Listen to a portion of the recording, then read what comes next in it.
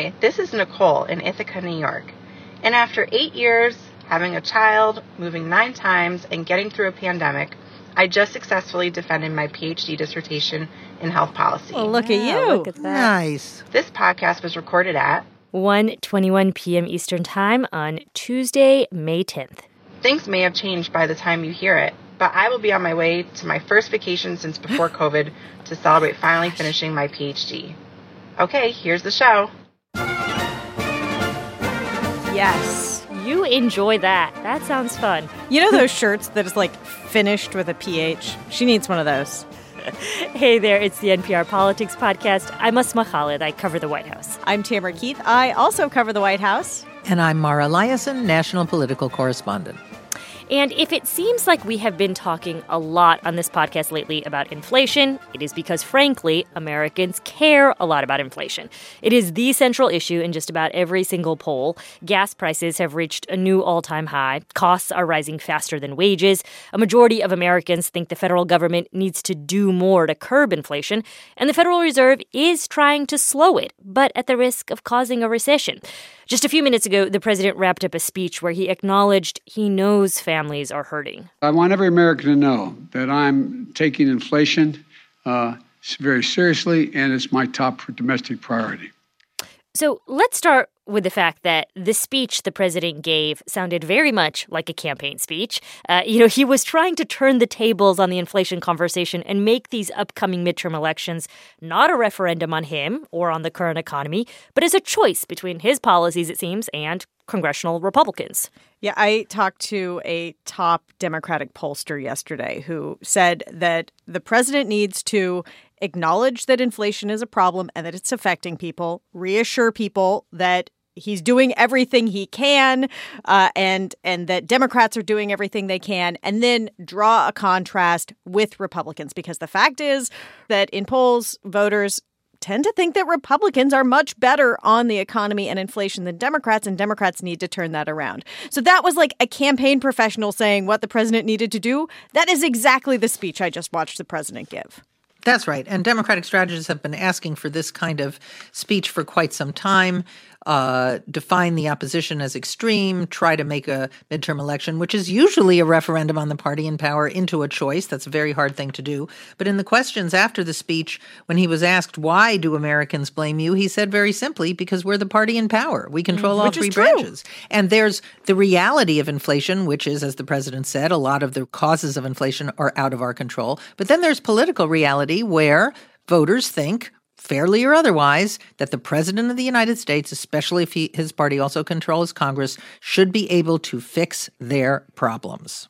But I mean, to that point, there are very limited tools that any president has to genuinely tackle inflation. And yet we did hear President Biden talk about things that Democrats are doing, that his administration is doing, that he believes will help. And I was struck by the fact that he is in some ways trying to take ownership over fixing the problem. Saying it isn't a problem or that it will go away didn't work, and it didn't go away. And the president and the White House are trying to do we feel your pain and this is what we're doing about it or what we want to do about it. But in some cases, they haven't been able to do what they want to do, like lower prescription drug prices. That's right. But the great luxury of being the out party is you don't have to have solutions. You can just say the other guy didn't fix the problem. Mm-hmm. Now, the president has a whole bunch of things. He says the main job is up to the Federal Reserve, but he says he's boosting the oil supply.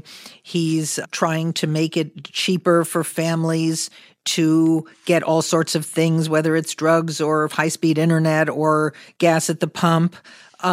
He's talking about all these leases, gas and oil leases on federal property that haven't been used. So he has a whole bunch of things that he wants to do. The problem is that he cannot wave a magic wand and fix the supply chain or fix all of the problems, including the war in Ukraine, that are causing energy prices to spike. And that really is the leading cause of inflation, along with the price of automobiles, which is because they can't get the chips they need. That's the supply chain. Yeah, and the president did point to two main causes, one being the pandemic and also Russia's invasion of Ukraine, which certainly have contributed to all of this. Republicans would say that there are other causes, one being, say, the American Rescue Plan that was passed, last spring at this point, that they feel just pumped too much money into the economy. And President Biden's response to that is, but we've brought down the deficit. Also, when we sent $1,400 checks to people, and if we hadn't done this, the economy wouldn't have bounced back in the way it had. I mean, there was a choice between inflation and growth, and they felt they made the right one. Well, and interestingly now, though, President Biden is saying, the Fed has a dual mission to have full employment and to keep prices in check. And he said, while I don't want to tell the Fed what to do, I do think that they really should emphasize keeping prices in check, having stable prices, which obviously is what the Fed is very focused on. But Tam, doesn't that, raise the risk of possible additional economic pain? I mean, this is what I've heard when I've spoken to a couple of economists is there's a very delicate balancing act between inflation and, stagflation, right? Where you essentially have a recession at the same time. Everyone wants a soft landing.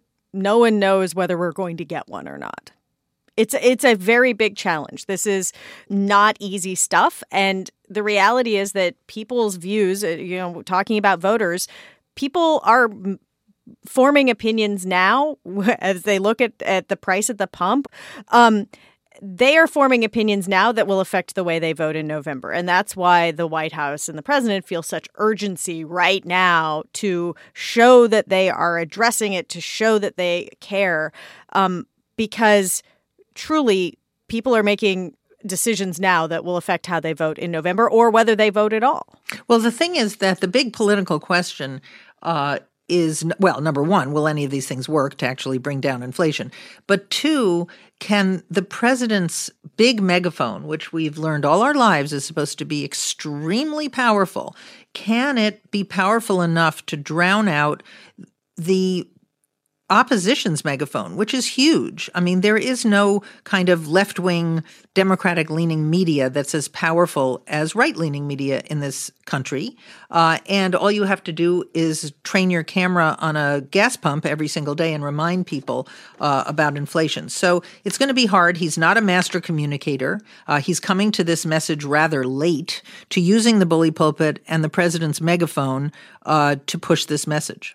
All right, let's take a quick break. We'll have more in just a moment. This message comes from NPR sponsor BetterHelp. Stress shows up in all kinds of ways. In a world that's telling you to do more, sleep less, and grind all the time, here's your reminder to take care of yourself, do less, and maybe try some therapy. BetterHelp is committed to helping you in times of stress with customized online therapy. Get 10% off your first month at BetterHelp.com/politics and see if it helps life feel a little bit easier. And we're back. And I want to ask you both about a phrase that it seems like President Biden has taken to rather recently. And this is this idea of calling Republicans the ultra MAGA party.